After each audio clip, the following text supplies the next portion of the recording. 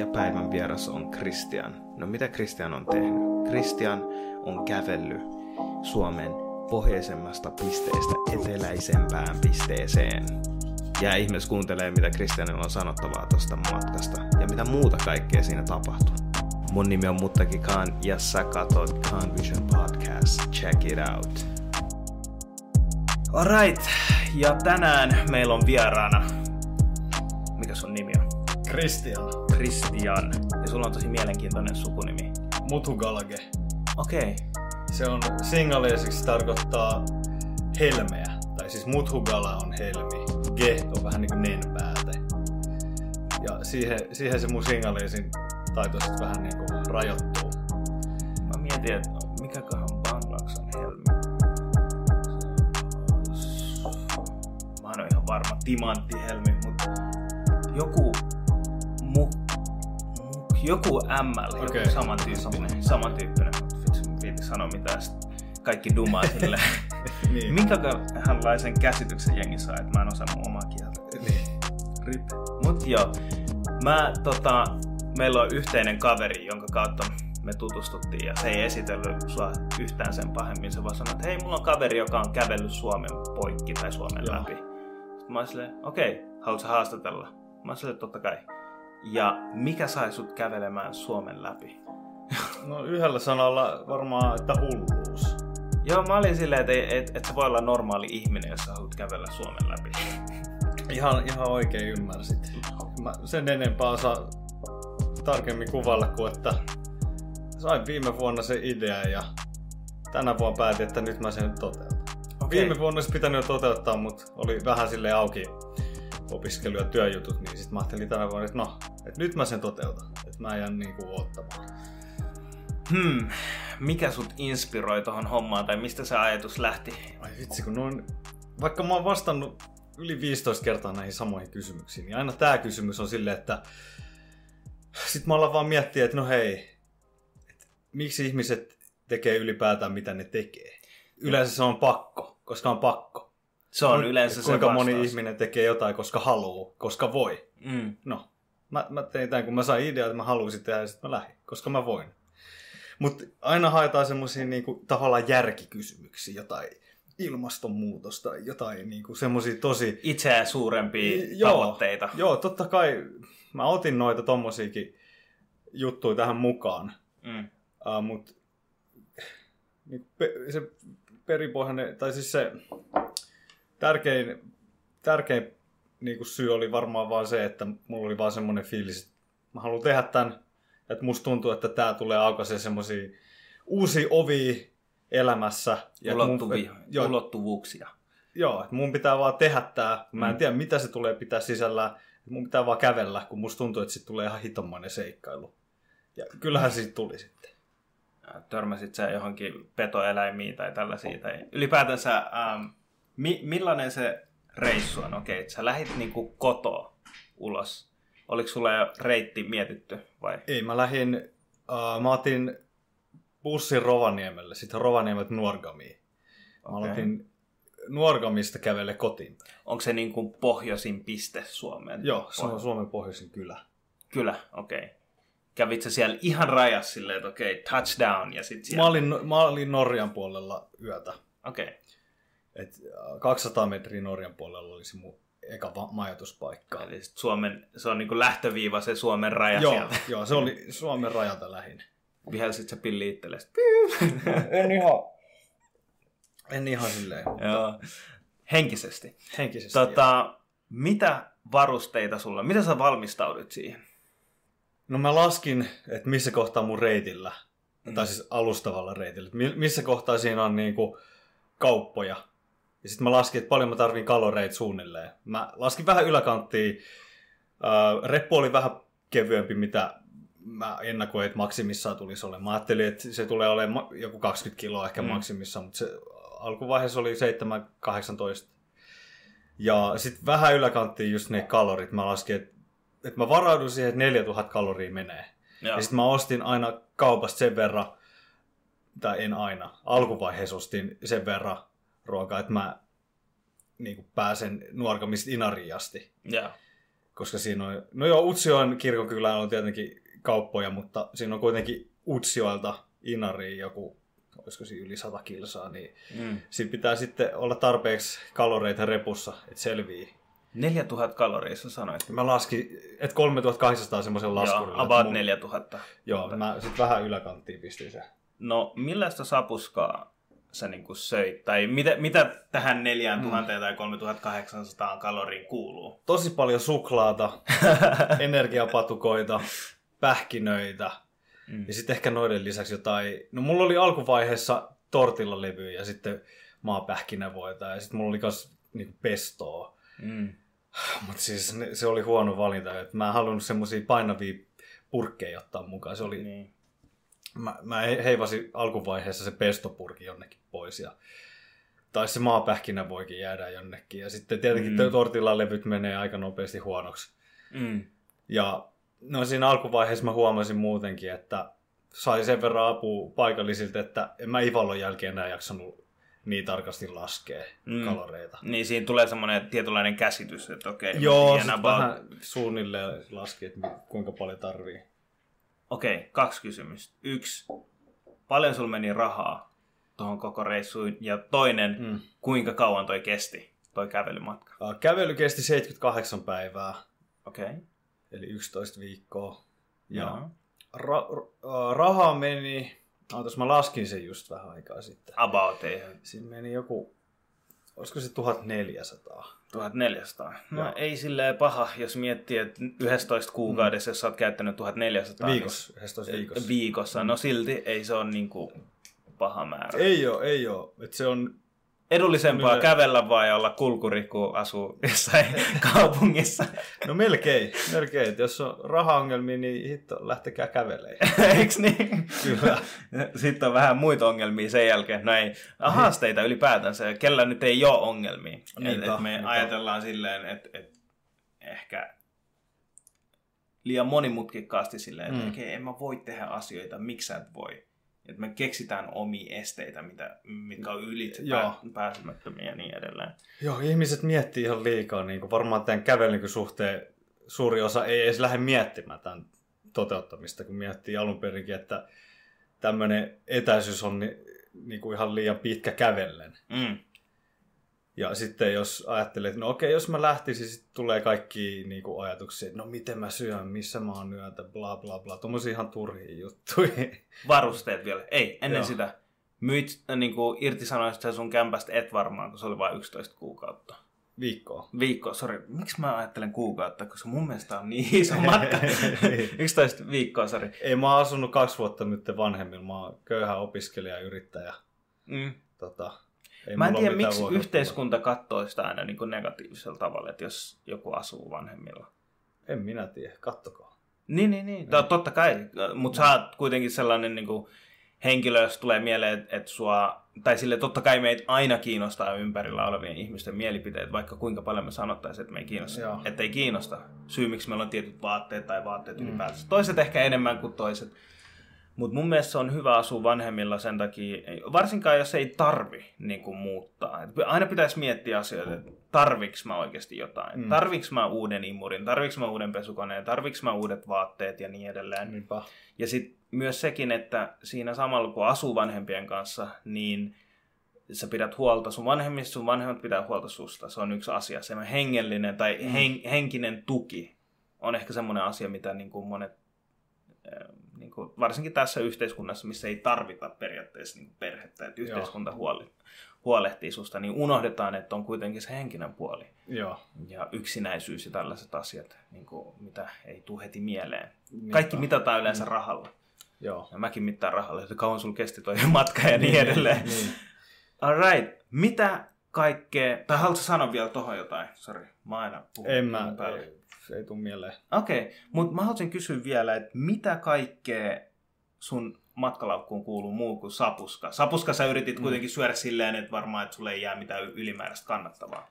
Joo, no alkuvaiheessa mulla oli aika paljon, ehkä vähän liikaakin, mutta mieluummin liikaa kuin liian vähän. Joo. Eli mitä muuta siellä oli vai? Joo, vaatteet, varusteet. Aloitetaan vaatteista. Joo. Monta pari sukkaa sulla oli? Olisiko mulla ollut just joku 7 paria alushousuja sukkia.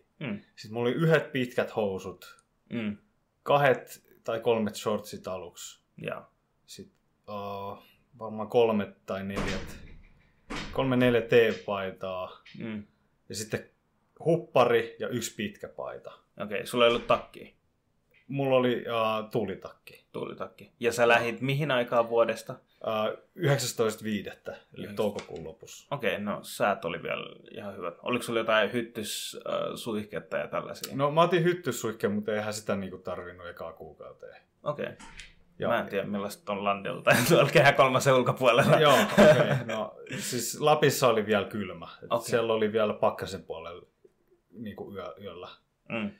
Ja päivällä se vaihteli 5-10 astetta siinä ekan kuukauden aikaa. Okei, oli siinä muutama hellepäivä. Mutta ekat 2-3 viikkoa ainakin oli sille aika kylmää säätä. Sulla oli 1 reppu. Rinkka, joo.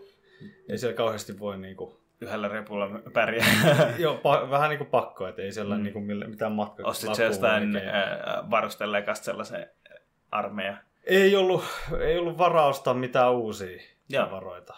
Tämä on hyvä. Mä tykkään. Minimalismi. Mulla oli mun oma vanha rinkka, mutta mä jouduin sitten sen 3.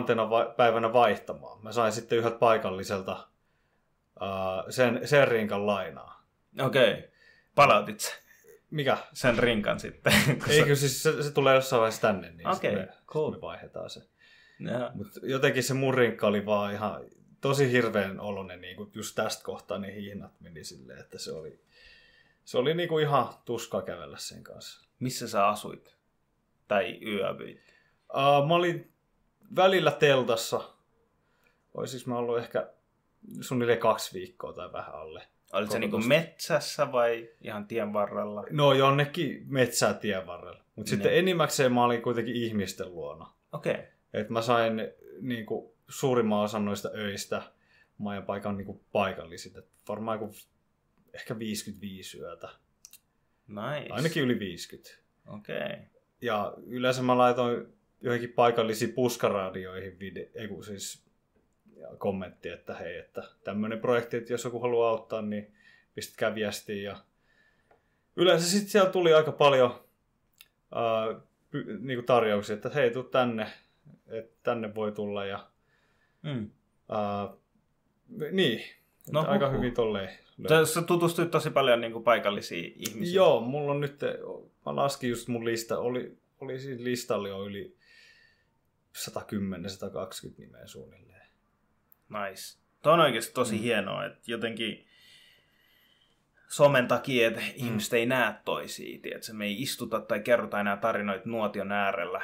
Joo. Tää on se nuotio, mun nuotio, missä me kerron tarinoita ja kuuntelen tarinoita. Mutta sitten me jaetaan just Instagram-tarinoita tai Facebook-tarinoita ihmisten kanssa. Ja siitä jotenkin siitä puuttuu niin paljon. Ja mä tiedän. Mä ite koen... se riippuu miten sitä tekee, koska mäkin osoitin, että se voi tehdä näin, että somen kautta pystyy niinku tutustumaan ihmisiin. Ja sitten Insta-storeen kun pistin, niin sitä kautta mä tutustuin tosi paljon uusiin ihmisiin. Ja nice. Joitakin niistä mä oon niinku nähnyt nyt matkan jälkeen tai matkan aikana. Että ne näki, että missä mä kuljen tuolla ja oli silleen, että hei, että mä oon seurannut sua Nuorgamista asti ja sitten mä näin ne jossain ei vitsi, mä oon missannut noin 700 kilsaa myöhemmin jossain Pudasjärvellä. Niin kuin tämmöinen tapauskin oli. Et mun ei alun perin pitänyt mennä Kemijärveltä niin kuin siitä niin kuin keskeltä. Mun piti mennä vähän enemmän idästä. Miksi tämmöinen strategia? Oli silleen paremmat välimatkat aina semmoiseen paikkaan, missä on niin kuin asutusta. Et mulla oli siinä vaiheessa rinkka vielä niin painava, että mä ajattelin, että tää on ihan tuskaa, että jos mä menen niinku Kemijärveltä sieltä Kuusamon Suomussalmen katkajaa, niin että siinä on niin autioita paikkoja, että mä en niinku oikeasti selviä siitä Tiedätkö mikä on läppää? Nyt kun sä kerrot noita kaupunkeja. Mä oon kuullut noista kaupungeista. Mulla ei mitään hajua, missä ne on. Tiedätkö, mutta se on hyvä. Siis, tuolla on varmasti ihmisiä, jotka on paljon fiksumpia niin kuin maantieteellisesti, jotka ymmärtää. So, keep doing you. Mä luulen, että on aika moni on silleen, että ihan, että mitä paikkoja. Kehä 3 jälkeen kaikki on Lappia mulle. No ei. Niin se yllättävän monilla on. Millaiset kengät sulla oli? Mulla oli lenkkarit ja sitten mä ostin Inarin kohdalla uudet, tai siis vaelluskengät, mitkä kesti sitten sadetta.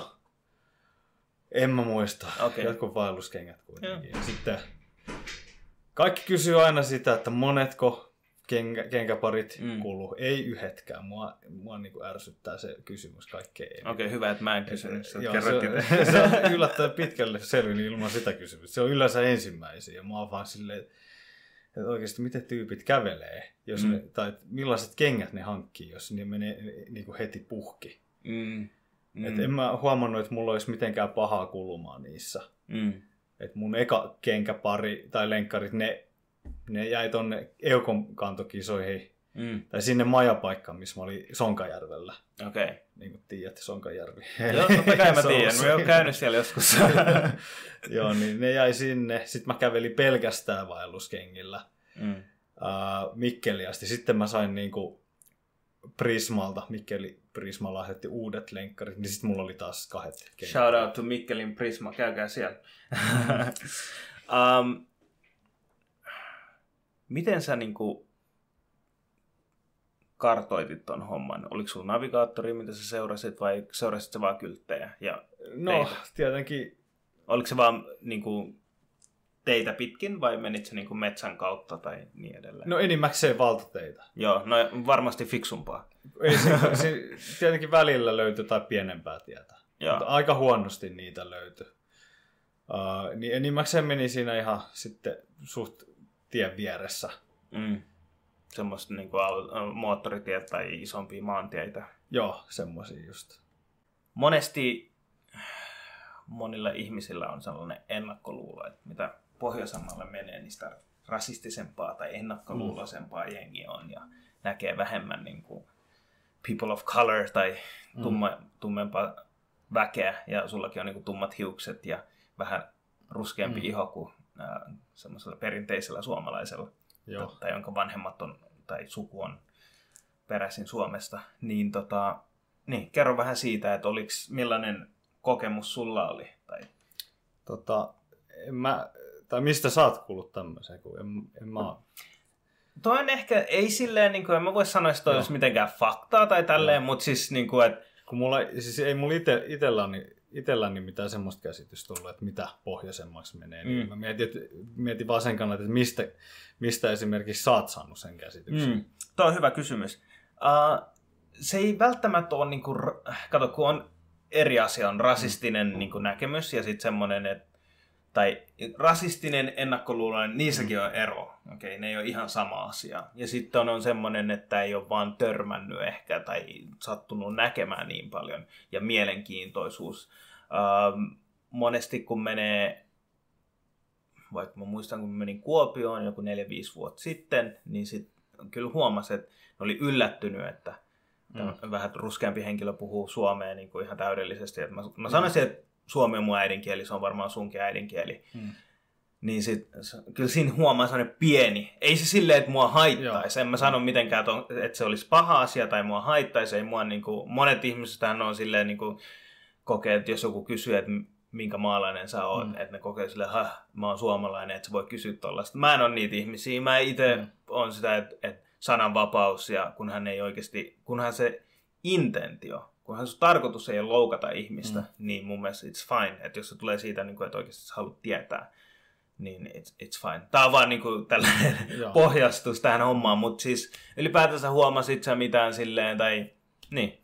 No totta kai aika monet kysyi just, tai silleen kyseli just ihan ymmärrettävästi, että mistä päin on ja tälleen. Ja ei se muuten ärsytä, mutta jos on silleen jo kerran sanonut, että mä oon niinku suomalainen, että mä oon syntynyt Suomessa ja ihan niin kuin suomalainen äiti ja tolleen, ja äidinkieli on suomi, niin jos sit vielä jää inttämään tai silleen kysy ehkä 10 minuutin päästä, että niin, miten sä osaat suomea, niin kyllä se siinä vaiheessa mua alkaa oikeasti ärsyttää ihan hitosti. Tai jos, no tätä ei tapahtunut nyt montaa kertaa, mutta jos joku alkaa ihan saman tien vaan puhua englantia. Tätä nyt ei kauhean monta kertaa tapahtunut, mutta silleen kerran oli just semmoinen tyyppi, joka oli vaan silleen alkaa ralli-englannilla kyselee, että where are you from? Ja sitten mä oon silleen, että no, että sanoi suomeksi, että on ihan suomalainen. Ja sitten silleen, no et sä mikä hämäläinen on. Tai et sä mistä Hämeestä on. En mä tätä sanonut sille sitten takas, mutta mä oon just Hämeestä. Mä oon syntynyt Tampereella ja mun suku on Tampereelta. Äiti on syntynyt siellä ja kaikki mun täte ja eno asuu siellä päin. Niin se on vähän semmoinen ärsyttävää, että voisi niinku sanoa niille tyypeille, että lähtökohtaisesti jokaisessa maassa puhutaan sen maan kieltä. Et jos henkilö ei vastaa sillä kielellä, niin sitten voi vaihtaa kieltä. Niin. Mutta ei tämmöisiä tapauksia nyt ollut montaa kertaa. Okay. Ja ei ollut, vaikka nyt oli vähän tolleen, että oletti, että on muualta ja kaikkea muuta yllätty, vaikka Suomen tasosta. Mutta mäkin saattaisin olettaa sen. Tai sä saattaisit olettaa, jos sä näet mut, sä et ole ikinä kuullut, että mä puhun suomea. Niin ehkä, en mä tiedä. Joo, mutta kuitenkin, mitä mä olin sanomassa? Niin ei ollut kuitenkaan mitenkään silleen vihamielinen asenne ikinä, että aina oli tosi niin kuin ystävällisiä tyyppejä. Et ehkä enemmänkin kyse siitä, että ne ei vaan niinku, että siellä päin ei ole niinku ihmisiä, joilla on sit vaikka toinen vanhempi jostain muualta ja sitten ne ehkä osaa ymmärtää. Tai yhdistää sitä asiaa. Ymmärtää ehkä, että suomalaiset voi näyttää niinku tältäkin nykyään. Joo. Tuo on hauskaa, koska mulla oli just duunissa tänään se niinku kollega. Mä oon yhdessä tavaratalossa töissä ja niinku IT-huoltopuolella. Ja sitten tää kaveri on me ollaan moikattu aikaisemmin, mutta se on vähän niinku miten sanois, eri osa-alueelta, eri osastosta ja niin edelleen. Ja sitten se oli vaan silleen, että tuli aamulla, varmaan just perus aivot ei aina toimi silleen skarpimmillaan, jos ei ole vetänyt eka kuppi kahvia. No, sit se oli vaan silleen, että hei, do you speak Finnish? Mä oon silleen, joo, kyllä mä puhun. Sitten se vaan niinku repessä silleen, mitä hitsiä mä kelaan, että totta kai sä puhut suomea. Mä oon puhunut sulle aikaisemmin. Sitten me vaan naurettiin sille asialle. Mutta jos joku kysyy multa, että mistä päin sä oot kotoisin, mä ymmärrän sen, että hän kysyy sen takia, koska mä en näytä välttämättä ihan kantasuomalaiselta. Joko minä tai mun isä tai mun niinku isoisä tai sen isoisä, ja mä uskon, että Suomessa harvat menee niin pitkälle, tulee jostain muualta, niin sen takia mä vastaan suoraan, että joo. Että mä vastaan näin, että vanhemmat tulee Bangladesista, mä oon itse syntynyt ihan Suomessa. Mutta ei se silleen mitenkään niinku... No mä ajattelen näin, että se, että joku on suomalainen tai srilankalainen tai somalialainen tai bangladesilainen, se ei tee susta parempaa ihmistä. Se ei ole semmoinen asia, mitä me ollaan valittu. Se ei ole semmoinen asia, minkä eteen me ollaan nähty vaivaa, minkä näköisiä me ollaan tai mikä etnisyys meillä on tai kansalaisuus. Ehkä kansalaisuuden eteen pitää, tiedätkö, nykyään varsinkin ulkomaalaiset, jos haluaa hakea Suomen passia, niin pitää läpäistä, niin pitää nähdä jonkun verran vaivaa siihen. Mutta mä en ajattele silleen, että se tekee henkilöstä paremman. Jos sä oot niinku kusipää bangladesilainen, niin sä oot kusipää. Jos sä oot kusipää suomalainen, sä oot kusipää. Joten pitäisi keskittyä siihen, että hei, how can I be a nice person or a good person, tiedätkö? Instead of, että niinku, että jotkut niinku myös, tää on vaikea sanoa, mä puhun nyt toisten puolesta, mutta jotkut ajattelee silleen, että ei, mä oon suomalainen. Mulle ihan sama, tiedätkö? Toi on vaan yksi niinku, yksi muuttuja, millä mä en voi hirveästi mitään, ja mä en niin itse henkilökohtaisesti jaksaisi miettiä sitä sen enempää, koska ei se määritä, oot sä hyvä ihminen tai huono ihminen. Donald Trump on jenkkiläinen, mutta sitten, no okei, ei puhuta Donald Trumpista. Jonkun mielestä se voi olla hyvä tyyppi, jonkun mielestä se on huono tyyppi, mutta siis pointtina vaan se, että pitäisi enemmän huomioida, kuka tämä henkilö on, ja mitä se on tehnyt, millaisia valintoja hän on, ja miten hän niin kuin haluaa elää, ja millaisia muita identiteettejä, mitä se on niin kuin valinnut itselleen. Mä teen podcastia, mä oon podcastaa ja I guess. niin, toi on niin kuin, miten mä näen sen asian.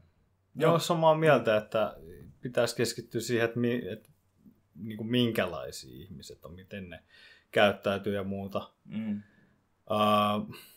Mutta kävelyllä, tai sen takia mä mietin, että tämä menee vähän niin kuin ohi aiheen, koska kävelyllä mä en kuitenkaan kokenut, että kukaan olisi silleen huonosti suhtautunut näiden juttujen takia, että ihan sieltä Nuorgamista tänne asti niin kuin ollut tosi mukavia ihmisiä ja en niin kuin kertaakaan kokenut mitään semmoista niin kuin negatiivista. Tai että olisi tullut niin kuin jotenkin semmoisia ennakkoluuloisia ihmisiä, jotka olisi sitten sanonut jotain tyhmää. Ei niin kuin tullut yhtäkään tuommoista kokemusta kävelyllä. No se on hyvä. Mutta tiedätkö yhtään kuinka moni tekee tuollaisia samanlaisia progikseja? Sä et ole varmaan ensimmäinen. Onhan näitä varmaan Suomessa niinku kymmeniä. Ja. Kuitenkin joka vuosi meitä on joku, mä en osaa sanoa tarkalleen, koska osa näistä on vähän semmoisia ehkä erakkoluonteisia niinku just vaeltajapiireissä tai sitten ehkä erityisesti vielä tämmöisissä projekteissa, jotka kävelee niinku Suomen läpi. Niin yleensä ne on sitten vähän semmoisia, että ne ei välttämättä edes kerro kenellekään. Mutta mä arvioisin, että meitä on just joku yhden tai kahden käden sormin laskettava määrä. Et tänä vuonna ainakin on 3. Minä ja 2 muuta. Ainakin varmuudella tiedän. Voi olla, että on enemmänkin. Ja sitten aiempia vuosia, kun on katsonut, niin se on myös se sama. Että suunnilleen jotain muutamia. Että ehkä just joku 3-5. Voi olla, että joinakin voisi enemmän, joinakin vähemmän. Mutta ainakin mitä mä oon niinku tutkiskellut netissä, niin jotain 2-5, 3-5. Itse mä haluaisin tehdä ton saman jutun. Ei sen takia, tekemisen takia, mutta sä varmasti näet Suomen niinku erilaisena. Onko niinku sun käsitys Suomesta, millainen Suomi on? Onko se muuttunut? Ja millaisia asioita? No siis kun eihän sitä itse tiennyt täysin, että millainen se on semmoisissa paikoissa, missä ei ole ollut. Niin sekin oli yksi syy, miksi mä lähdin, että mä ajattelin, että olisi hauska nähdä paikkoja, missä mä en ole aiemmin ollut. Lapissakin mä olin ekaa kertaa vasta 2016, ja koska mä sen jälkeen ollut 2 kertaa. Toisella kertaa me mentiin ihan vaan läpi, kun me oltiin Ruotsia ja Norjaan menossa. Eli ei ollut kauheasti kokemus Lapista, niin ei silleen osannut oikein sanoa vielä, että millainen paikka se on. Mutta nyt on saanut aika hyvän kuvan siitä, kun on niinku tutustunut paikallisiin ja nähnyt niinku ihmisiä ja maisemia Nuorgamista Helsinkiin koko niinku tällä matkalla. Niin kyllä tässä on semmoinen kuva Suomesta sitten laajentunut.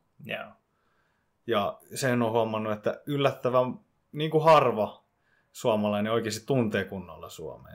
Siis Matkankin varrella oli moni tyyppi, jotka ei ollut Lapissa tai että ei ole välttämättä ollut edes Pohjois-Pohjanmaan tai Kainuun seudulla. Ja monet näistä paikoista, missä mäkin kävin, niin en mä ollut ikin kuullut niistä, mutta nyt ne on ihan tuttuja.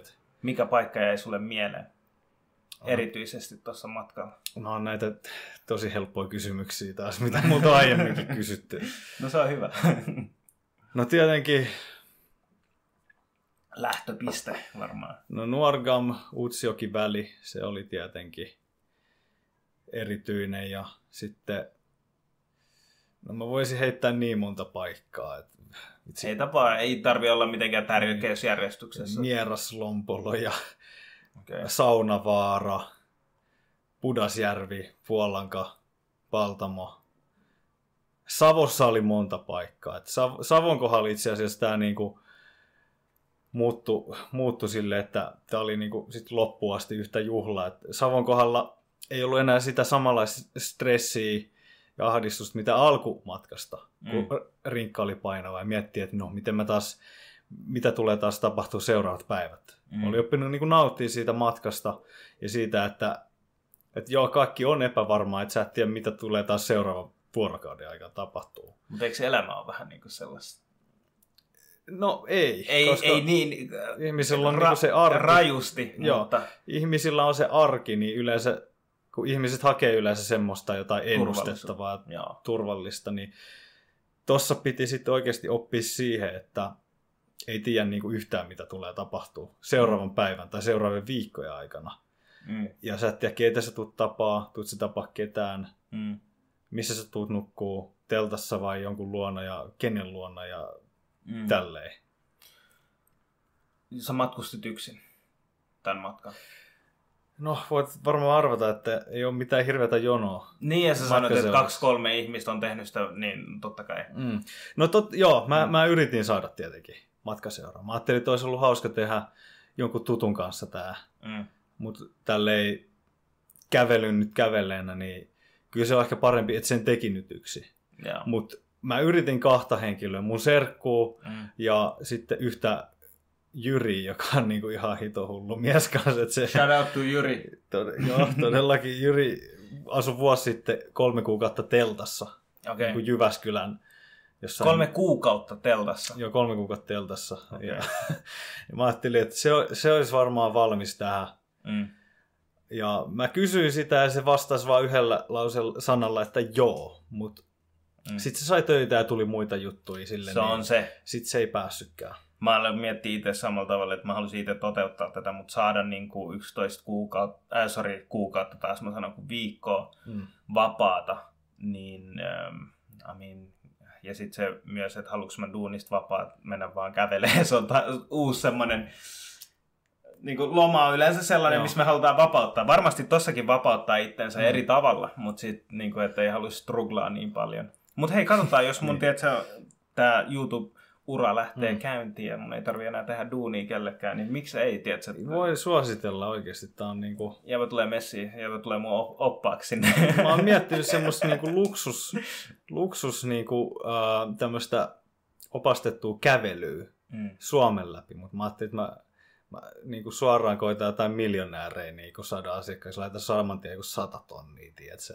Kuunnelkaa niin miljonäärejä. My man. Niin hintalapuksi, että mulla on kuitenkin valmiit kaikki kontaktit siellä, mulla on kaikki niin kuin... Varmasti, hullut verkostot tossa tuli. Joo, ihan hullut verkostot, että jos jotain miljonäärejä jossain, niin kyllä mä, siis tää on ehkä tässä vaiheessa vähän vitsiä, mutta...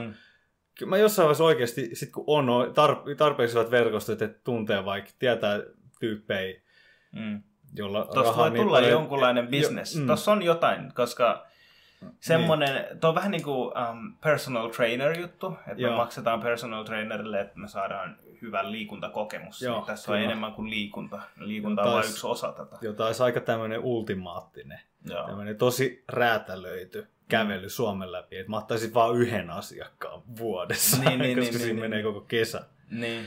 Ja sitten tietenkin tähän kuuluisi se, että tutustuu paikallisiin ja eri tapahtumiin.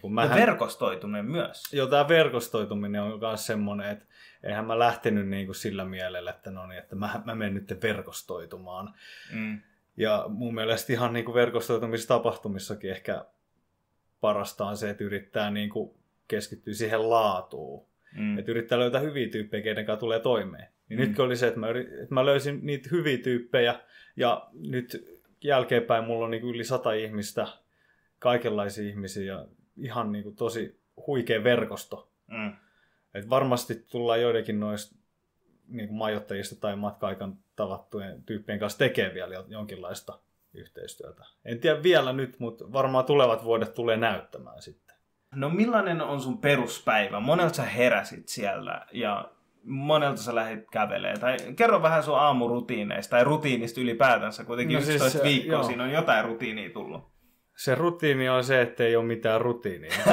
Saattaa olla, että joskus mä heräsin 6-7 aikaa, lähdin kävelemään. Kävelin 5-6 tuntia putkeen. Joskus saattoi olla, että 9-10 aikaa. Sitten oli päiviä, että mä lähdin vasta siinä puolen päivän jälkeen.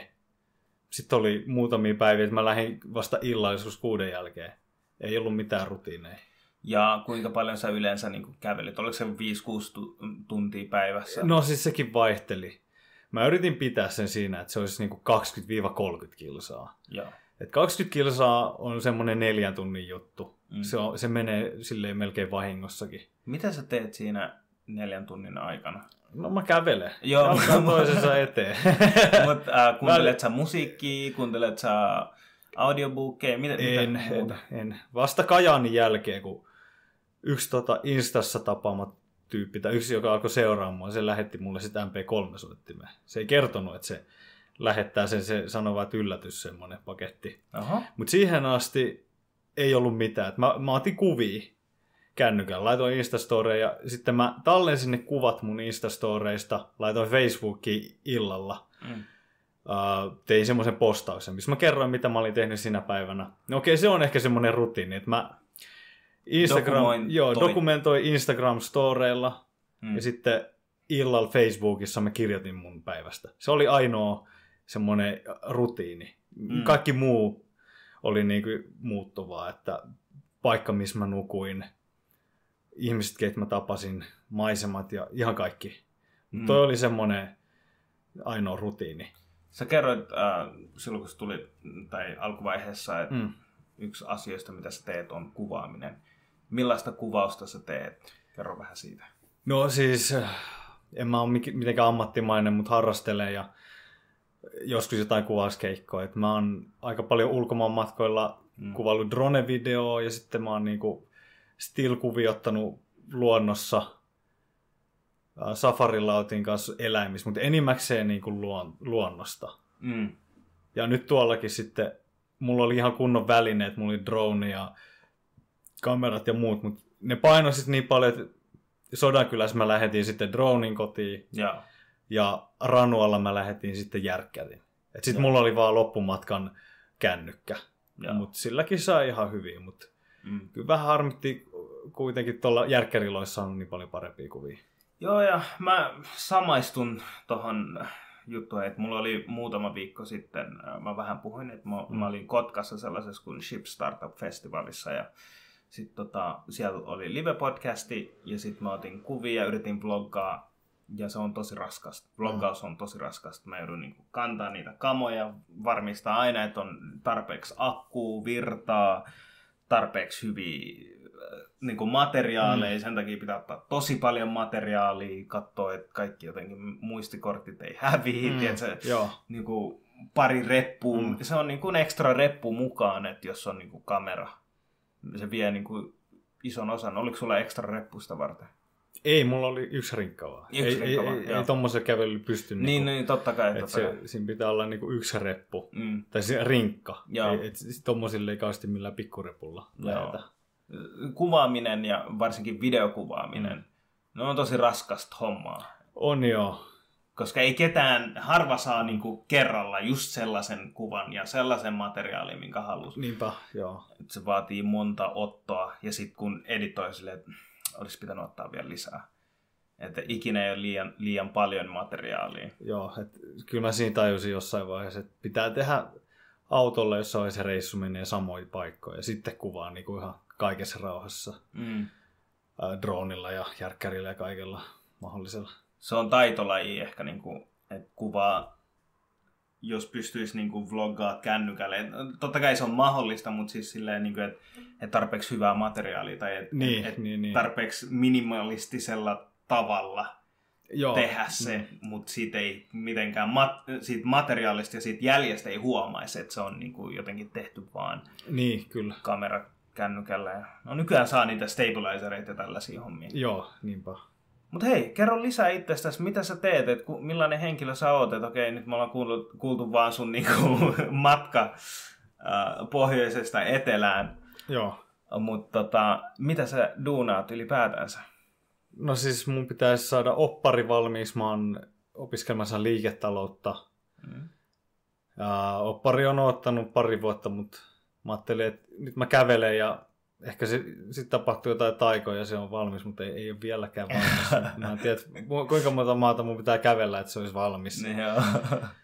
Ja tosiaan noita kuvausjuttuja silloin tällöin, että Kiinassakin mä olin matkatoimistolla töissä. Mä suoritin mun työharjoittelut. Mulla oli siellä just tehtävänä se, että mä kävin muutamissa paikoissa kuvaamassa ja ottamassa videoa ja sitten editoin niistä.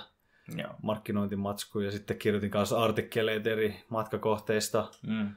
Ja mitäs muuta. Sitten mulla on kaverin kanssa yritys, me välitetään puhujia kautta tehdään sitten vaikuttajan markkinointia. Se on semmoinen uusi juttu, mitä mä aion tehdä. Mä saattaisin olla kiinnostunut. Joo, sitten tapahtuma tuotantoa kanssa ehkä tulevaisuudessa, mutta nämä on vasta ihan alkanut tänä vuonna.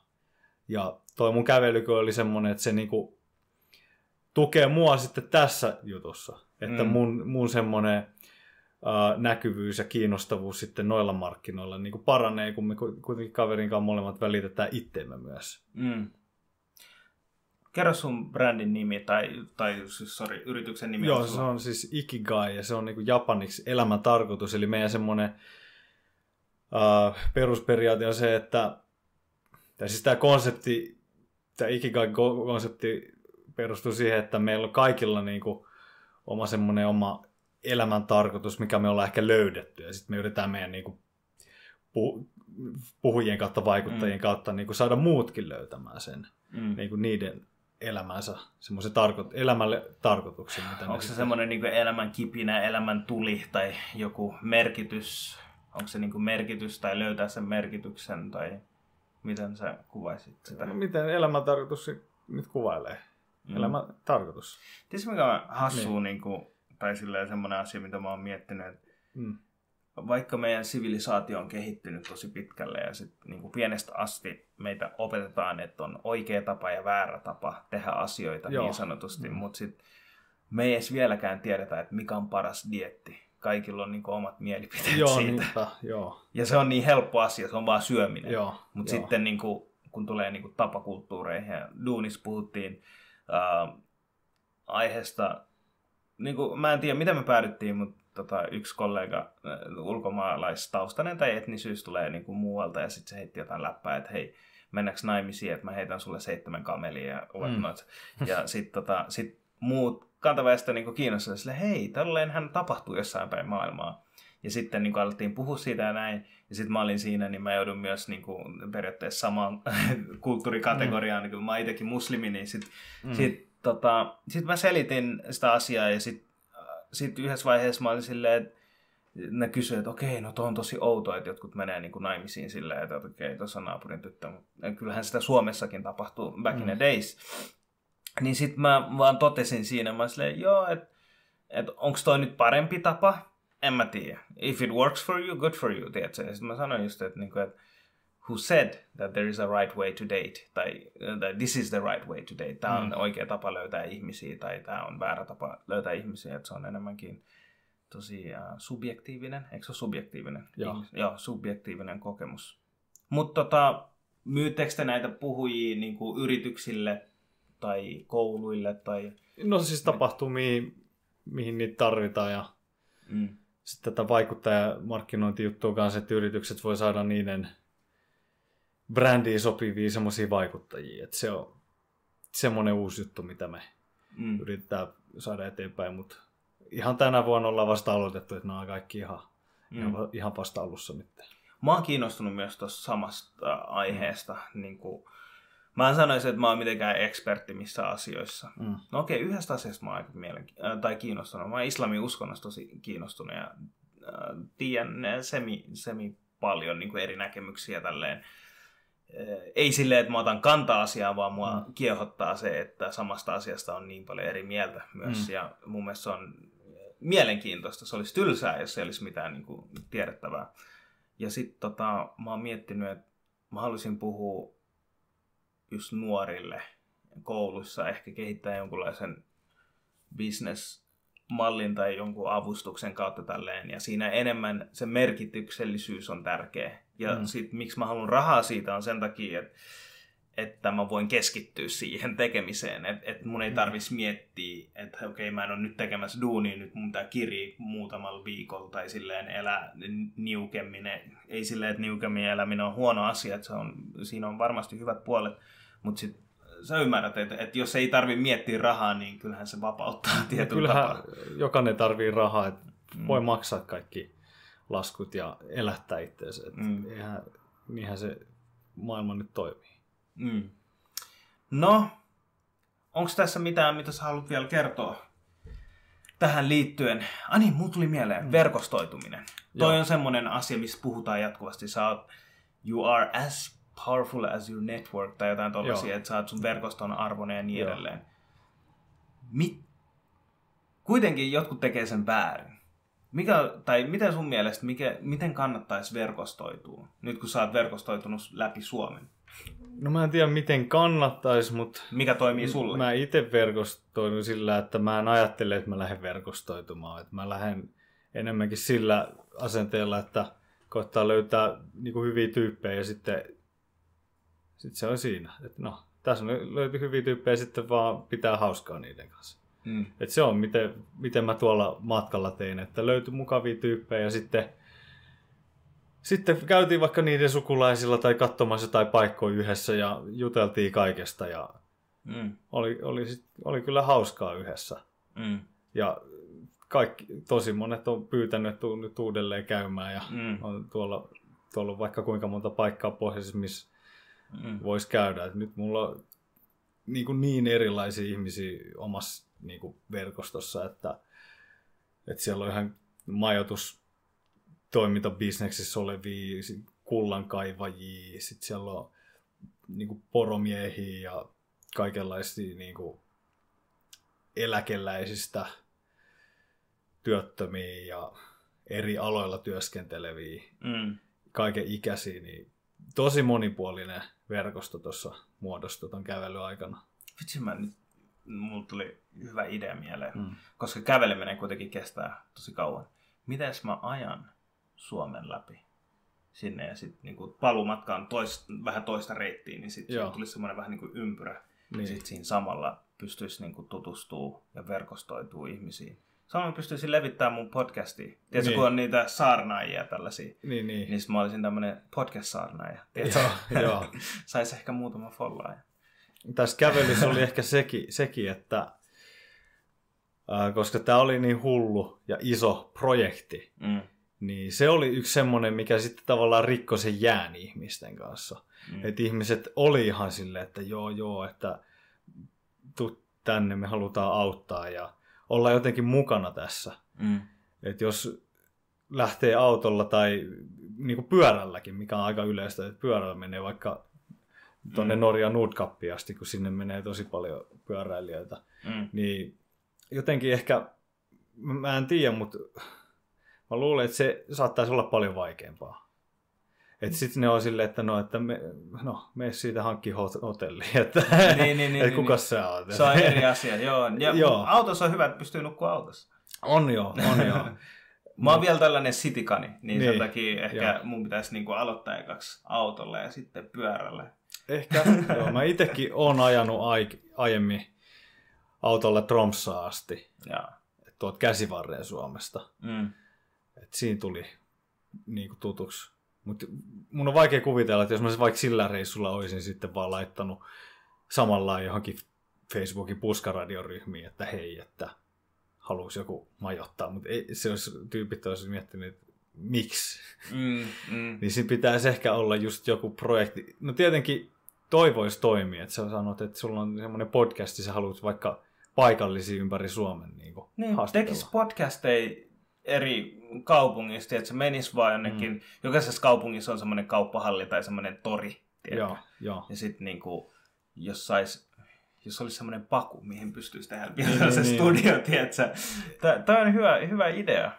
Toivoisi kyllä toimii. Joo. Ja jos ei mitään muuta, niin hyvät kokemukset. Niin joo, kyllä ihan varmasti. Siitä vaan autolla pohjoiseen. Joo, ja siis syy on lähinnä, mä tekisin mieluiten se kävellen. Autossa on muutama hyvä puoli. Ja isoin ehkä asia tässä on niinku se aika. Että kuinka paljon mulla on aikaa pistää siihen.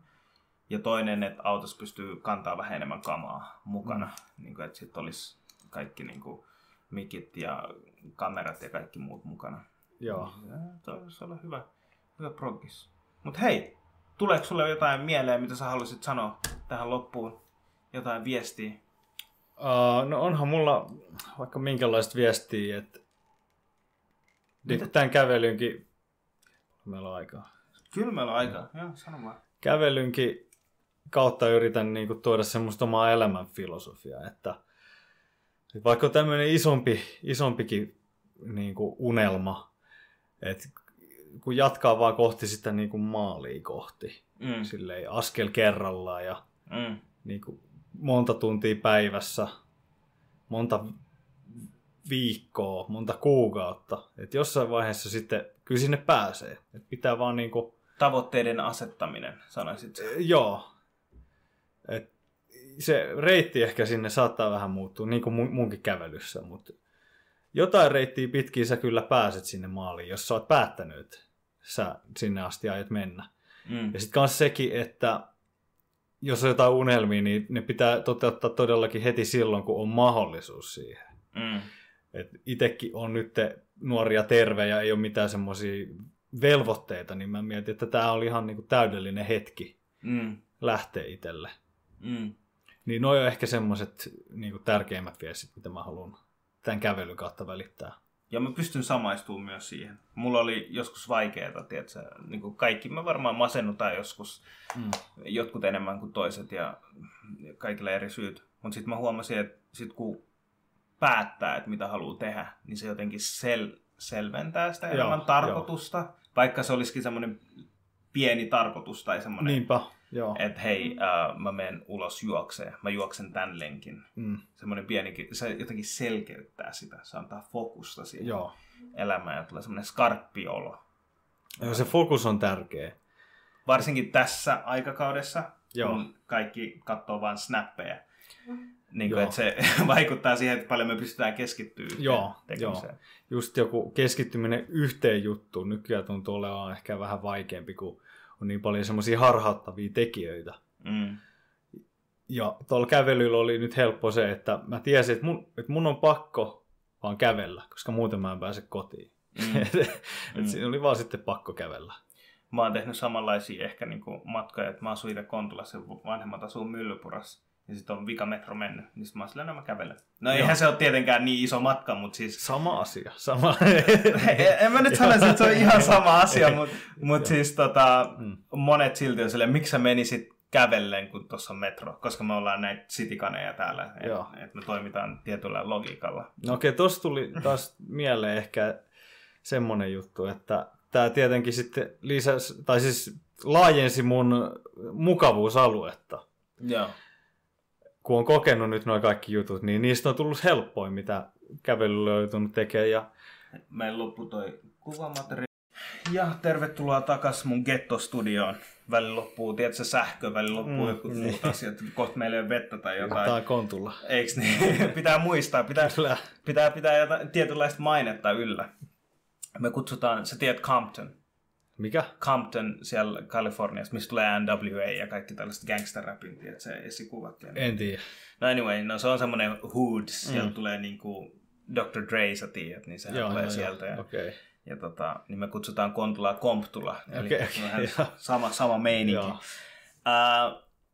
Kontulasta voi puhua tosi paljon, mutta ennen kuin meillä lähti toi kuva tosta, niin me puhuttiin siitä, että mukavuusalueen ulkopuolella oleminen tai että sä jouduit väkisin olla mukavuusalueen ulkopuolella. No siis joo, kyllähän tommosen reissun aikana joutuu olemaan just se, että miten selvii kaikista yöpymisistä ja siitä, että niin kuin siinä ekan viikonkin aika kävi vaan sitten yhteen päivään koputtelemassa ja kysymässä, että no mä kysyin vettä, koska mä en tiennyt millaisia tyyppejä. Mä ajattelin, että okei, jos haluaa tarjota vaikka yöpaikkaa tai jotain, niin sit ne tarjoaa, jos ne on mukavia tyyppejä. Sitten mä itsekin huomaan, että okei, että tämä ihan ei ole mikään semmoinen sarjamurhaaja, psykopaatti. Niin sitten yksi tyyppi sitten oli lopulta tarjosi mulle yöpaikan ja oli tosi mukava tyyppi. Meistä tuli hyvin kavereita, tämmöinen vanhempi mies ja sitten sen nainen kanssa, keihin tutustuin 70-vuotiaisiin ja ollaan sen jälkeen just soiteltu ja viestitelty. Mutta tosiaan, että joutui niinku semmoisenkin tilanteeseen, että pari kertaa käy koputtelemassa, kun tarvii apua tai pyytää jossain Facebook-ryhmissä vaikka yöpaikkaa, mikä tuntuu ehkä vähän silleen, että on menossa jonnekin ihan tuntemattomien luokse. Mutta nyt on silleen tottunut siihen, että on ollut yli 50 työtä ihan tuntemattomien luona. Ja. Kaikki on mennyt hyviä, niistä on tullut uusia tuttavia itselle. Ja sitten tietenkin toi, että se fyysinen rasitus kanssa, että parin viikon jälkeen, kun on aivan rikki, niin pitää vielä jatkaa siitä pari kuukautta kävelyä, koska muuten ei pääse kotiin. Niin tietenkin noin semmoisia juttuja, missä joutuu olemaan aika paljon mukavuusalueen ulkopuolella. Joo, ja varsinkin Suomessa, kun me ei oikeasti tarvita periaatteessa toisia ihmisiä taloudellisten syiden takia. Ja sitten me luullaan, että me ei tarvita henkisestikään ihmisten seuraa ja niin edelleen. Tuliko paljon mikä sun ratio oli, jos koputit 5 ovea, niin kuinka moni oli? Varmasti löytyi sellaisia, että okei, et ole saamassa vettä, et ole jäämässä tänne, moro. Että niitäkin varmasti tuli. Vai kerro vähän siitä. En mä siis koputellut loppujen lopuksi kauhean moneen. Ja. Et yleensä aina kun tartti vettä, niin kyllä mä vettä sain. Ja. Sitten oli ihan muutama kerran, kun pyysi että saanko mä heittää johonkin pellolle teltaa tai muuta. Niin kyllä mä silloin sain. Ja. Olisiko ollut yhden kerran, kun ei kukaan avannut ovea, kun ne ei varmaan vaan kuullut sitä koputusta. You're a very nice person, tiedätkö? Että ei ne varmaan kuulu mun koputusta. Ei, mutta siis oikeasti. Joo, voi olla. Niin, kun siellä on tuolla Lapissa on kuitenkin, että ei se ollut. Kuuli jotain lasten ääniä yläkerrassa, mutta suuren todennäköisyyden ei ne vaan kuulu. Että ei tästä ole kyse siitä, että ne olisi ollut silleen, että ei me haluta avata. Mitä me opittiin? Finland is a nice place to stay. Tulkaa tänne. Joo. Tuo on tosi kiva kuulla, että ihmiset avaa ovia, mutta takaisin siihen mukavuusalueen ulkopuolelle. Se on ainoa tapa, miten opitaan uusia asioita. Se on ainoa tapa, miten sä pääset leveleissä korkeammalle. Mulla oli se podcast, minkä mun piti tehdä live-lähetyksenä. Ja mä pistän sen linkin myös tonne alle, jos joku haluaa käydä katsoa myöhemmin. Se on englanniksi. Niin pari päivää ennen kuin se tapahtui, niin mä olin silleen, soitaks mä sinne ja sanoin, että hei, mä en ole tulossa, tiedätkö? Tai jotain tällaista. Mutta sit kun mä menin sinne ja kun mä tein sen, niin mä huomasin, että mä kehityin ihmisenä, mä kehityin podcastajana tai tekijänä tai whatever mun identiteetti tai mitä se on minä itsessään, että mä pääsin toiselle tasolle. Ensinnäkin mä tapasin Tamin ja sitten muita tosi investoijia ja erilaisia konsultteja, jotka oli mentoreina siellä, ja mä pääsin juttelemaan niiden kanssa, mä sain niiden numeroita ja niin edelleen, niin se itsessään oli jo palkkio mulle. Ja sitten pääsi haastaa itteensä. Mitä muita asioita sä teet, missä sä haastat itteensä? Sä et voi joka viikko lähteä kävelemään. Joo. Niin arjessa. Onko sulla millaisia harrastuksia tai miten se ilmenee, se epämukavuus? Mä voin avaa itsessäni. Mä sparraan tosi paljon. Ei sen takia, että mä oon hirveän hyvä. Mä oon tosi huono sparraa. Joo. Mä kehityn siinä. Mä en ajattele, että mä oon huono, vaan mä ajattelen, että kaikissa on kehityskaari. Jopa tässä podcastauksessa, puhumisessa, kuvaamisessa, editoimisessa. Ja sparraus on sellainen asia, missä mä henkilökohtaisesti sä oot siinä ja sitten sä annat kaikkes. Ja joskus se, että sä annat kaikkes, ei ole tarpeeksi. Ja elämässäkin joskus, että sä annat kaikkes, sä et silti pääse. Sä et silti voita. Mutta tärkeintä on se, että sä pidät kätsiä yllä, et käänny, koska silloin kun sä käännyt ja menet siihen sikiomuotoon, niin silloin tulee kylkeen ja selkään, tai jos sä painit, niin joku kuristaa sut, että se selän antaminen on huonoin asia, mitä voi tapahtua. Ja niin on tapahtunut. Niin se on semmoinen epämukavuuden ulkopuolelle meneminen ja semmoinen raskas kokemus, mutta sen jälkeen kaikki muut normi-arjen asiat tuntuu niin paljon helpommalta. Koska tossa sä saat fyysisesti sitä kipua. Sä saat henkisesti kipua töistä tai koulusta tai sun opinnäytetyön kirjoittamisessa. Joudut istua, sä joudut ajatella ja joudut kirjoittaa. Se on raskasta.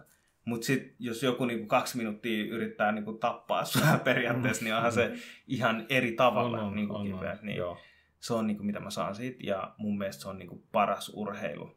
Parhaimpia urheiluja, mitä niinku mä hikoilen. Musta tuntuu, että mun hiki hikoilee, tietysti. Mä oon ihan niinku käynyt suihkustyyliin hiestä. Niin.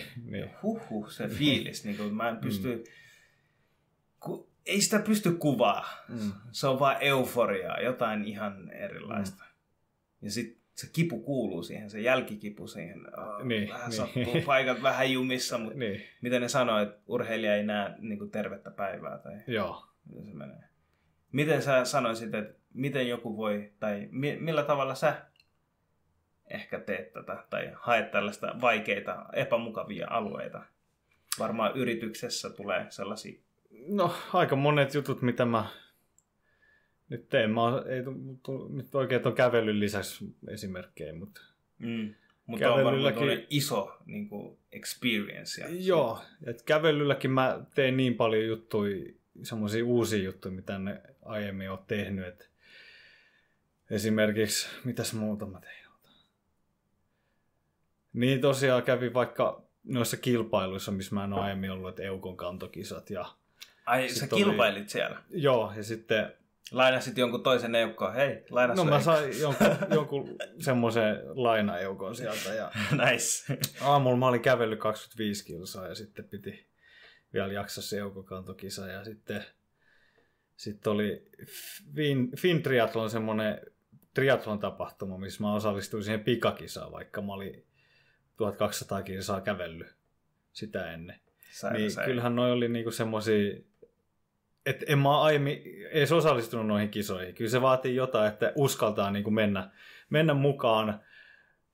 Monet ajattelisivat, että vitsi, että pelkää vaikka epäonnistumista tai muuta, mutta mä olin siinä kohtaa niin väsynyt fyysisesti ja muuta, että mä en jaksanut niinku miettiä noin vähäpätöisiä juttuja. Mä olin vaan ihan sama, että mä menen nyt tähän ja koitetaan selviä vaan hengissä. Ja mä teen nyt parhaan. Ja sittenhän mä voitin kanssa Suomen mestaruuden siinä mansikan syönnissä, kun mä kävin mansikkakarnevaaliin, missä oli 2 SM-kisaa. Tai oli siellä useampia, mutta mä osallistuin 2. Sirkan syönnin ja mansikan syönnin SM-kisat. Ja sirkan syönnissä mä en ollut ikinä syönyt sirkkoja tai mitään tommosia hyönteisiä, mutta mä ajattelin, että mä voisin aloittaa SM-kisoista. Okei. Sä oot tosi erikoinen ihminen. Et se ylipäätänsä, että sä kävelet Suomen läpi ja sit sä osallistut tällaisiin kisoihin, mutta mun mielestä on niinku hyvä. Just ottaa kaikki irti siitä. Joo, se oli just toi. Että mä kerro vähän siitä, mä menen niinku jokaisen vähän, mä haluan tietää lisää, koska Eukon kantokisa, walk me through. Mitä siinä tapahtuu? Eli... Kuinka pitkä matka? Joo, siinä on 2 tapahtumaa, tai siis 2 semmoista kisaa. Et mä olin toisena päivänä, kun oli se itse päämatka. Ja. Edellispäivän oli ollut semmoinen sprinttimatka, mikä on vähän lyhyempi. Mä en tiedä kuinka pitkä se on, mutta... About? En mä osaa sanoa, mutta se missä mä olin, niin se oli vähän yli 250 metriä. Okay. Et siinä on semmoinen rata, mikä niinku vähän mutkitteli. Ja sitten siinä on 1 pari vastaan 1. 1 vastaan 1 aina. Meitä oli yli 30 paria. Ja siinä on eka vesieste. Et siinä se on niinku syvin kohta joku 1,10 metriä. Ja sen jälkeen tulee 2 kuivaestettä ja niiden yli pitää niinku kiivetä. Ja kun mä olin kuitenkin kävellyt se 25 kilsaa aamulla sinne. Ja sit kun alkoi sataa siinä kisan aikaa, niin mun lihakset oli jotenkin jo niin puhki, että sitten eka kuivaesteen jälkeen me kaaduttiin.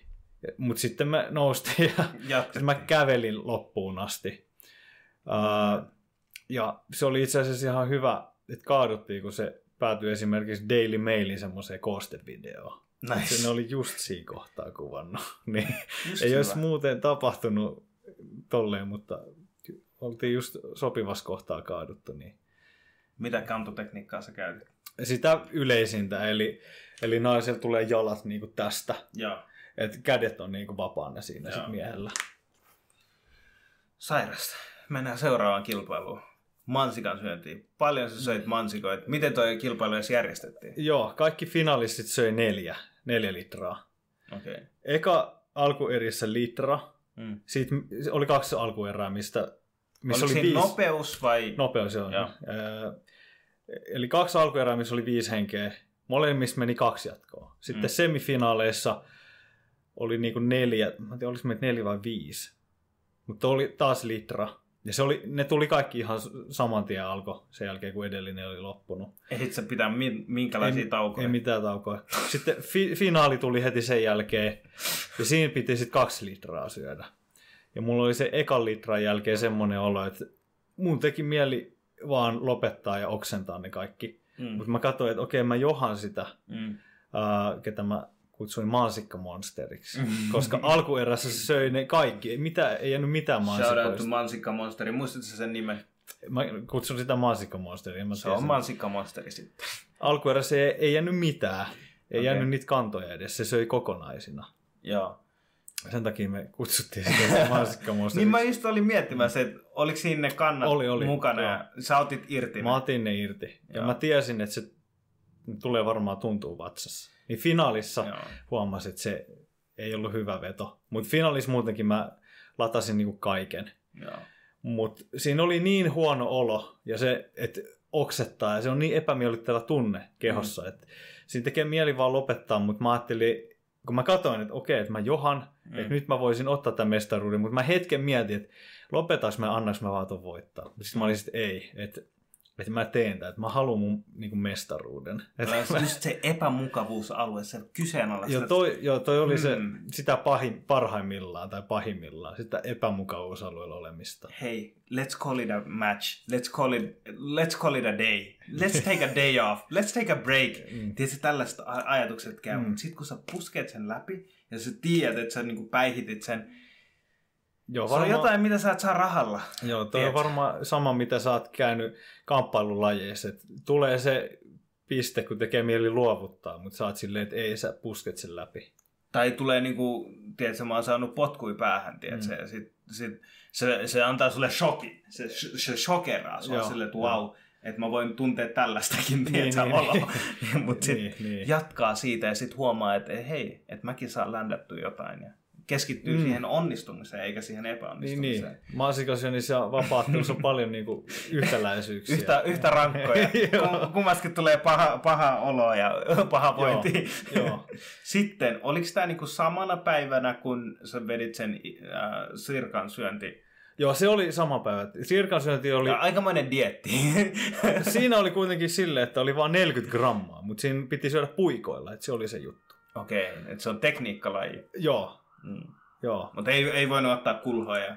Ei voinut. Oliko ne friteerattuja vai oliko ne raakoina? Ne oli jotenkin paistettu tai jotenkin, en mä tiedä, mutta kuitenkin chilin makuisia. Okay. Semmoisia rapeet ei ne mitenkään pahalta maistunut, ihan ok. Ja eka kertaa sä syöt sirkkoja. Joo. Ja voitit sä tän? Mä en tullut edes palkintopallille, kun meitä oli joku 5-6. Se oli mun oikealla puolella se, joka voitti sen. Mä katsoin, että ei vitsi, tuo johtaa niin paljon. Mä niin kuin lopetin siinä kohtaa. Mua ei kiinnostanut 2-3 sijat, kun lopuksi punnittiin, että paljon oli jäljellä. Ja en mä kauhean kauas jäänyt niistä 2-3, mutta mua ei enää kiinnostanut tommoset 2-3 sijat. Niin... Mä koen, että mä oon sellainen ihminen, että mä kokeilen uusia asioita, mutta joitain asioita mä en pysty ja mä en usko, että mä pystyisin vetämään sirkkoja. Okei, ehkä mä pystyisin maistaa 1 tai 2, mutta sitten niinku ekalla kerralla syödä niinku, paljon niitä oli. Siis 40 grammaa vaan. 40 grammaa, mutta kyllä siihen mahtuu aika monta sirkkaa. Ei ne hirveästi paina ne sirkat. Tässäkin on ehkä se, että sulla on tietty ennakko-oletus, miten ne maistuu, tai mietit, että ne on varmaan... Älä sano, että ne maistuu kanalta. Ei ne kanat maistuu. Ne oli semmosia rapeita vaan. Joo. Rapeita chilimakuisia juttu. Ei ne mitenkään erityisesti niinku maistunut. Semmoinen rapea chilimakuinen juttu vaan. Hyvä proteiinin lähde kuulemma. Joo. Niin ne sanoo, en mä tiedä. Ne yrittää vaan saada meidät syömään jotain sirkkoja. Torakoit seuraavaksi. Mutta tosiaan tunti sen jälkeen oli sitten se mansikasyönti ja mä ajattelin, että okei, nyt on mun tilaisuus, nyt mun pitää tehdä se. Aikamoinen matka. Onko mitään muita kisoja, mitä jäi? Kerro vähän, mitä siihen kuuluu, mikä se on? No siis se täysmatka ja puolimatka, nehän on ihan älyttömän pitkiä. Mutta siellä oli myös pikamatka, missä oli 400 metriä uintia, 20 kilsaa pyöräilyä ja 5,5 kilsaa juoksua. triathlon. Eli mitä kaikkea siinä tapahtui? Kerrotaan. Joo. Juoksuu, uintia, pyöräilyä. Joo. Sitten se vähän vaihtelee se, että kuinka pitkä matka, riippuen onko se täysmatka, puolimatka vai pikamatka. Ja mulla oli se pikamatka, jossa oli 400 metriä uintia aluksi. Joo. Ja sitten sen jälkeen alkoi pyöräilyosuus, joka oli 20 kilsaa. Ja sen jälkeen oli sitten 5,5 kilsan juoksuosuus. Ja mähän onnistuin ihan viime hetken saamaan varusteetkin, kun mulla oli ne lenkkarit jäänyt eukokantokisoihin. Okay. Niin mun piti lainata nekin. Me saatiin yhden tyypin niin kuin joltain tutulta, kun mä muutenkin päädyin koko kisaa ihan sattuman kautta. Mä olin kävelemässä semmoista pienempää tietä, ja sitten siinä 2 tyyppiä, tai tämmönen Arttu äitinsä kanssa, pysäytti mut ja pyysi syömään. Sitten mä menin syömään, ja sitten tämä Arttu, tämmönen 50 mies, kertoi, että Joroisissa on pari päivän päästä triathlon tapahtumaan, että siellä on semmoinen pikakisa. Taisi sanoa, että osallistu säkin ihan vitsillä sanoi sen, ja mä olin silleen, että ei hitto, että mähän tuun tonne. Ja sitten mä tulin, ja sitten se... Ne ei tiennyt, että kuka tää sekopäivä, joka tuli nyt kylään. niin tää Artun perhe sitten auttoi mua kaikessa, että se lainasi omaa pyöräänsä.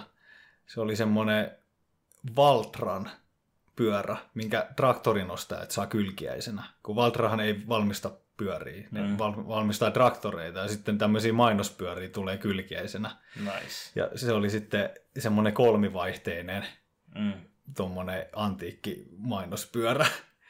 Ja Okay. kaikilla muilla oli tietenkin ihan triathlon pyörät tai maantiepyörät, missä on joku 27 vaihdetta. Wow. Niin mulla on sitten vähän huonommat varusteet, ja uintiosuudellakin mulla oli uimashortsit, kun melkein kaikilla oli märkäpuku, mikä vähän niin kuin kelluttaa ja pitää lämpimänä. Niin siinäkin annoin vähän etumatkaa, mutta silti ihan hyvin mä pärjäsin. Kuntoluokassa mä olin 67, siinä oli 108, et kuitenkin 41 ihmistä jäi taakse. Niin, ja sit sä et mitenkään valmistautunut tohon. Sä Joo. vaan silleen, että okei, tuolla on tollainen tapahtuma, vois käydä. Vähän niin kuin jotkut menee festareille. Tuolla festari, Niin. mennään. Joo, että triathlonhan on yleensä semmoinen, että siihen oikeasti valmistaudutaan tosi hyvin. Et saatoin olla just koko tapahtuma ainoa, joka on sille ihan extempore tai 2 päivää aiemmin päättänyt, että tulee sinne. Ihan sairasta. Ootko miettinyt, että meet sä ensi vuonna? Tai... No kyllä mä haluan kokeilla silleen, että on kunnon varusteet, että kuinka paljon nopeammin pystyy niin kuin selviytymään siitä. Siis toi on äijälaji.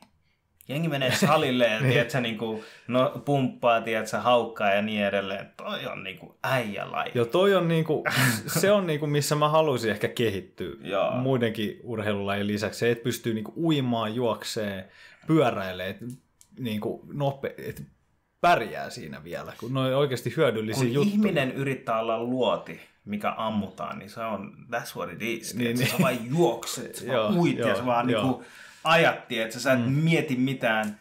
Mitä ajatuksia sul kävi siinä päässä läpi, kun sä olit tollasessa? No siis ainahan mä menen semmoiseen kilpailumoodiin, mä oon silleen, että no niin. Let's go. Et mä lähden aina tavoittelemaan tietenkin maailmanennätystä, sitten sen jälkeen, mulla on lista, maailmanennätys, ylivoimainen voitto, jos ei sitä, niin voitto, sitten sen jälkeen ehkä, jos ei voitto, niin sitten, no ei mua kiinnosta palkintopallisijoituksia. Sitten ehkä pitäisi olla niin kuin viimeinen, että sensaatiomaisesti viimeinen. Vähän niin kuin olympialla, siis joskus on nämä, jotka on ihan viimeisiä, niin ne, on niin kuin, ne muistetaan. Se vika on silleen, like, never give up, tai silleen, että en ainakaan lopeta. Niin. Että ihan sama, mitä tapahtuu. Joo. Ja sitten jos sekään ei onnistu, niin sitten vaan ihan se, että selvii hengissä se loppuun asti. Niin mulla on tommonen lista aina kilpailuissa, mitä mä lähden tavoittelemaan. Ainahan pitää lähteä sitä voittoa tavoittelemaan, mutta eihän... Kyllä mä tiesin, että ei tuossa varmaan rahkeet riitä, mutta mä lähdin niin täysin kuin pystyy. Ja... Ei, mutta tuo on tosi hyvä, että sä ajattelet että maailman ennätystä, koska mä en ikinä edes ajattele. Mun aivokapasiteetti, mun motivaatiokapasiteetti ei riitä siihen, että mä ajattelisin, että hei, mä haluan olla maailman paras tässä, ihan sama mikä se on. Mutta toi on yksi semmoinen asia, minkä mä opin tässä, että pitää vähän haippaa itteensä äärimmäisyyteen. Joo, se ei maksa mitään. Joo. Kyllä mä tiedostan sen, että ei ehkä edellytyksiä ole maailmanennätyksiä, mutta mä kuitenkin yritän niin korkealle kuin mahdollista tehdä jonkun sensaation, koska sitten loppujen lopuksi noissakin oli se, että hyvät pääs maaliin, koska kuitenkin Eukon kannossa, että mäkin oli 25 kilsaa kävellyt sinne paikkaan ja triathlon kisassa 1200 kilometriä kävellyt sinne siihen pisteeseen asti. Niin se, että kuitenkin loppujen lopuksi pärjäsi ihan ok ja pääsi maaliin, oli sitten kuitenkin sekin iso saavutus. Ja toikin, että tollainen tavoitteiden asettaminen ja että sä haluat olla maailman paras jossain asiassa, joo. Niin toi ei ole vaan mikä näkyy urheilusuorituksessa, mutta se näkyy myös sun muissa suorituksissa, mitä sä teet. Joo, olkoon se niinku kuvaus. Mä haluan ottaa maailman parhaan kuvan. Vaikka sä tiedostat, että et mä en ole mikään maailman huippuluokka tai top 10 tai top 100 tai top 1000. Mutta se, että sä haluat mennä ja sinne niin pistää sen. Joo, se ajattelutapa vie pitkälle. Se vie tosi pitkälle. Ja joku päivä sä oot yhtäkkiä silleen, hups, mä oon jo täällä. Joo, se sitten riippuu, että missä asiassa. Mutta mä tiedän, että tää on niinku ainoa ajattelutapa, mikä vie niinku sinne mun unelmiin. Et mun mielestä ei siinä menetä mitään, jos lähtee tuolla. Silloin kun lukion jälkeen mäkin itse asiassa eka opiskelin niin kuin lääketiedettä, mutta mä jätin sen. Suomessa? Joo. Mä olin 2,5 vuotta lääkiksessä. Niin mä olin silloinkin, kun mä luin pääsykokeisiin, mulla oli semmoinen ajattelutapa, että mä meen sinne. Että niin kuin, mikään ei niin kuin pysäytä mua. Että mä en antanut mun mielessä yhtään niin kuin epäilyksille valtaa. Mä en miettinyt yhtään mun kilpailijoita, mä en miettinyt yhtään sitä, että mitä jos mä en pääse. Mä ajattelin, että mä elän sitä todellisuutta, että mä meen sinne sisälle ja mä pääsen. Että vasta siinä vaiheessa, kun tulee tulokset, jotka sanoo, että en päässyt, niin sit mä ehkä mietin, että okei, en mä nyt päässyt. Mutta mun tavoite kaikessa on yleensä se, että mä ihan minimaalisen määrän käytä energiaa mihinkään tommosia negatiivisia tai tommosia niinku epäonnistumisen ajattelemiseen. Et mä ajattelen, se on turhaa. Se on turhaa. Mä ajattelen, että pitää aina niinku tässä triathlon-kisaa esimerkkinä käyttää. Havitella just jotain niinku maailmanennätyksiä tai voittoa. Koska sitten siinä kisassa huomaa sitten, että okei, että ei se nyt onnistu. Mutta ei sitä niinku, ei se haittaa, että yrittää niinku, siinä keho ja kaikki mä huomaan, että mä saan ehkä vielä paremman tuloksen kuin jos yrittäisi vaan päästä maaliin. Niin ja sitten se, että sä hoet itsellesi, en mä pysty tehdä tätä ja sä teet sitä, niin kyllä se isompi todennäköisyys on, että sä et tee sitä. Mutta jos sä ajattelet siinä samalla, vaikka sä et pysty, että hei, kyllä ei, mä voin olla vielä ykkönen, tiedätkö? Tai silleen ylipuhut, ja sitten sit se vaihde menee 5-4. Okei, mutta mä voitan ylivoimaisesti näin, mä en ehkä saa. Sitten vaihde menee 3. Mutta silti, tiedätkö, jos sä olisit jo siinä niinku käsijarruvaiheessa, sä jarrutat jo, siinä kun sä mietit silleen, että en mä tiedä, pystyykö mä tehdä mun nilkkaa sattuu tai whatnot. Tietenkin on hyvä kuunnella joskus sun keho, mutta toi mindset on that's gold, man. That's gold. Mä luulen, että se niinku saa, tai sen ansiosta sain sitten enemmän irti itsestäni noissakin kisoissa. Ja elämässä ylipäätänsä, jos sä käytät tota ajattelutapaa. Mä en oikeastaan eka kertaa, tai siis onhan sitä kuullut telkkarissa, mutta sitten se on eri asia, kun näkee niinku oikeasti ihmisen, joka sanoo tolleen. Mä lähtin jonnekin Lappeen, alkaa kävellä, tuolla on kisa, mä menen sinne, tuolla syödään sirkkoja, mä menen syömään sirkkoja, tietsä. Tuolla on triathlon, okei, mulla ei pyörää, mulla ei lenkkareita, mulla ei uintivarusteita, mutta mä haluan tehdä niinku, toi on semmoinen tarina, tietsä, niinku, ihan sama mikä se lopputulos on, mutta se, että jollain on niinku tollaiset ajatukset ja sä niinku oikeasti itse uskot siihen, niinku, se on mun mielestä niinku tosi vaikuttavaa ja inspiroivaa. Ja mä niinku sain tässä energiaa ja oikeasti opin niinku uudella tavalla niinku ajatella asioita. Tästä lähtien mä pyrin siihen. Mä tiedän, että mä en pysty aina tehdä sitä. Mä pyrin siihen, että kun mä teen jonkun asian, mä teen sen maailman parhaalla tavalla, tietsä. Mä benchmarkkaan muut, tietsä. Yeah, guys, follow me, tietsä. I do this way. Seurakaa. This is the lead. Niin, nyt kun sä tuon mainitsit, niin mä itsekin tajusin, että nyt kun on muita projekteja tehnyt, niin tuli mieleen tuosta tosiaan, että mä yleensä olen myös katsonut, että ketkä on ne maailman parhaat, ja mä oon miettinyt, että okei, että mä pystyn tonne. Että toi on se tapa, miten niin kuin pitää mun mielestä tehdä juttuja. Ja en mä varmaan olisi niin Mansikausionin Suomen mestaruuttakaan ehkä voinut, koska suuri osa näistä muista kävelijöistä ei varmaan ollenkaan edes lähde tämmöisiin hullutuksiin. Kun ne ajattelee, että se on jo tarpeeksi, että kävelee niin kuin Suomen läpi. Mutta mä ajattelin, kun mulla on vähän se paha piirre, että mulla on niin kuin iso nälkä tämmöisille, että mulla on iso nälkä niin kuin menestykselle, tämmöiselle niin kuin kokemuksille ja niin kuin tehdä jotain ihan hitohullua ja viedä se yli. Niin mä ajattelin, että olisi vielä hito uskomaton, että voittaa joku mestaruus niin kuin kävelyn varrella. Että monille se, että jo kävelee Suomen läpi. Se on niin kuin jo ihan silleen, tai monille sekin, että on vaikka päässyt lääkikseen. On semmoinen, että sun elämä on complete. Mutta mulle, mä jotenkin näin senkin, että se on semmoinen ponnistuslauta vasta mulle niin kuin elämää. Että, no nyt kun tämä aihe tuli, niin ehkä lyhyesti sanoin, että motiivina oli enimmäkseen se, että sieltä olisi saanut hyvän palkan ja turvallisen tulevaisuuden. Se oli se niin kuin pääjuttu, kun mulla oli isoja unelmia, mutta mä en tiennyt mitä ne on. Sen takia mä menin sinne ja sen takia sitten mä lähdin pois, koska mä tajusin, että pitää tehdä elämässä oikeasti semmoisia tärkeitä juttuja, että niin kuin ei kukaan noista ihmisistä, jotka on niin kuin luonut semmoisen elämän, missä ne on toteuttanut omia unelmia isosti. Että ei ne ole niinku seurannut mitään tai niillä ei ole ollut B-suunnitelmia. Joo. Että niillä on ollut se yksi suunnitelma, se plan A, ja ne on niinku sen. Ja käyttänyt kaikki energiaa siihen, eikä miettinyt, jos toi ei toimi, ei niillä ole torkkui. Tiedätkö, me meinaa, torkku on B-suunnitelma. Mitä jos mä otan vielä 10 minuuttia, nukun tässä niin ja sitten B-suunnitelma A, lenkki meni ohi A, venyttely meni ohi A, suihku meni ohi A, hampaiden pesu meni ohi, tiedätkö? Niin. Ja sitten sä huomaat, että asiat ei olekaan niin hyvin, miten ne vois olla. Niin, toi oli se niin kuin, syy, minkä takia mä lähdin, kun mä tajusin, että ei lääkissä on mun suunnitelma A, se on vaan semmoinen, niin kuin, joka antaa turvaa tulevaisuudessa. Mä tajusin, että mun pitää vaan lähteä niin kuin, pistää niin kuin all in ja täysillä sitten pyrkiä niihin mun suurempiin unelmiin.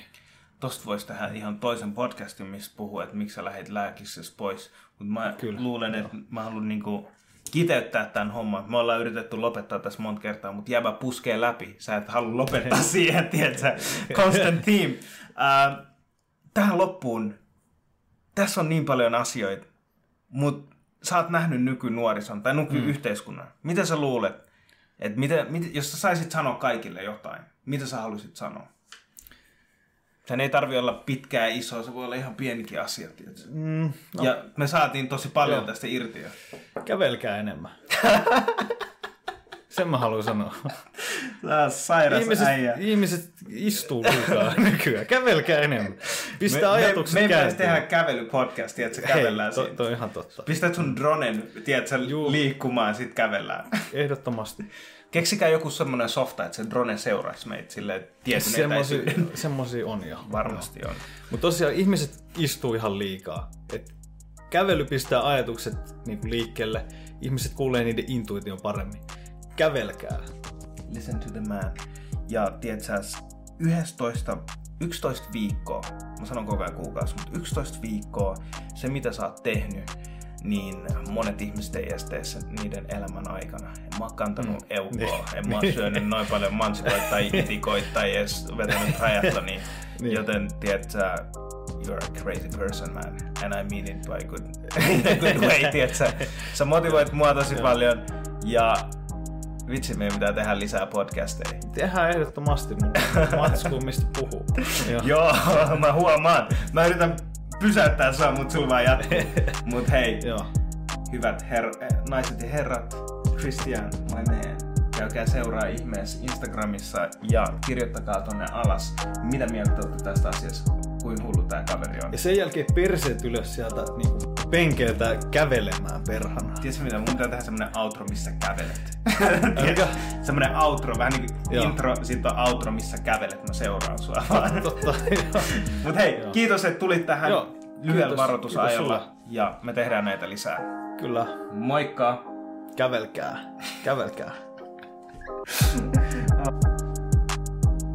Isot kiitokset Christianille, että tulit tähän podcastiin kertoa näistä tarinoista ja mä oon ihan supermotivoitunut. Ja ihailen kovasti sun ajattelutapaa. Ehkä joku päivä pitää alkaa treenata ja ajatella samalla tavalla kuin Christian, niin pystyy tehdä tällaisia hulluja asioita. Hullui hyvällä tavalla. Hei, mä haluan kiittää teitä kaikkia, jotka olette pysynyt lojaaleina, katsotte mun matskua. Hei, jos te tykkäätte tästä matskusta, niin pistäkää thumbs upiin, niin meitsikin tietää, että mikä toimii, mikä ei. Ja kommentoikaa ihmeessä. Mä pyrin vastaamaan niihin kommentteihin parhaan mukaan. Kiitos!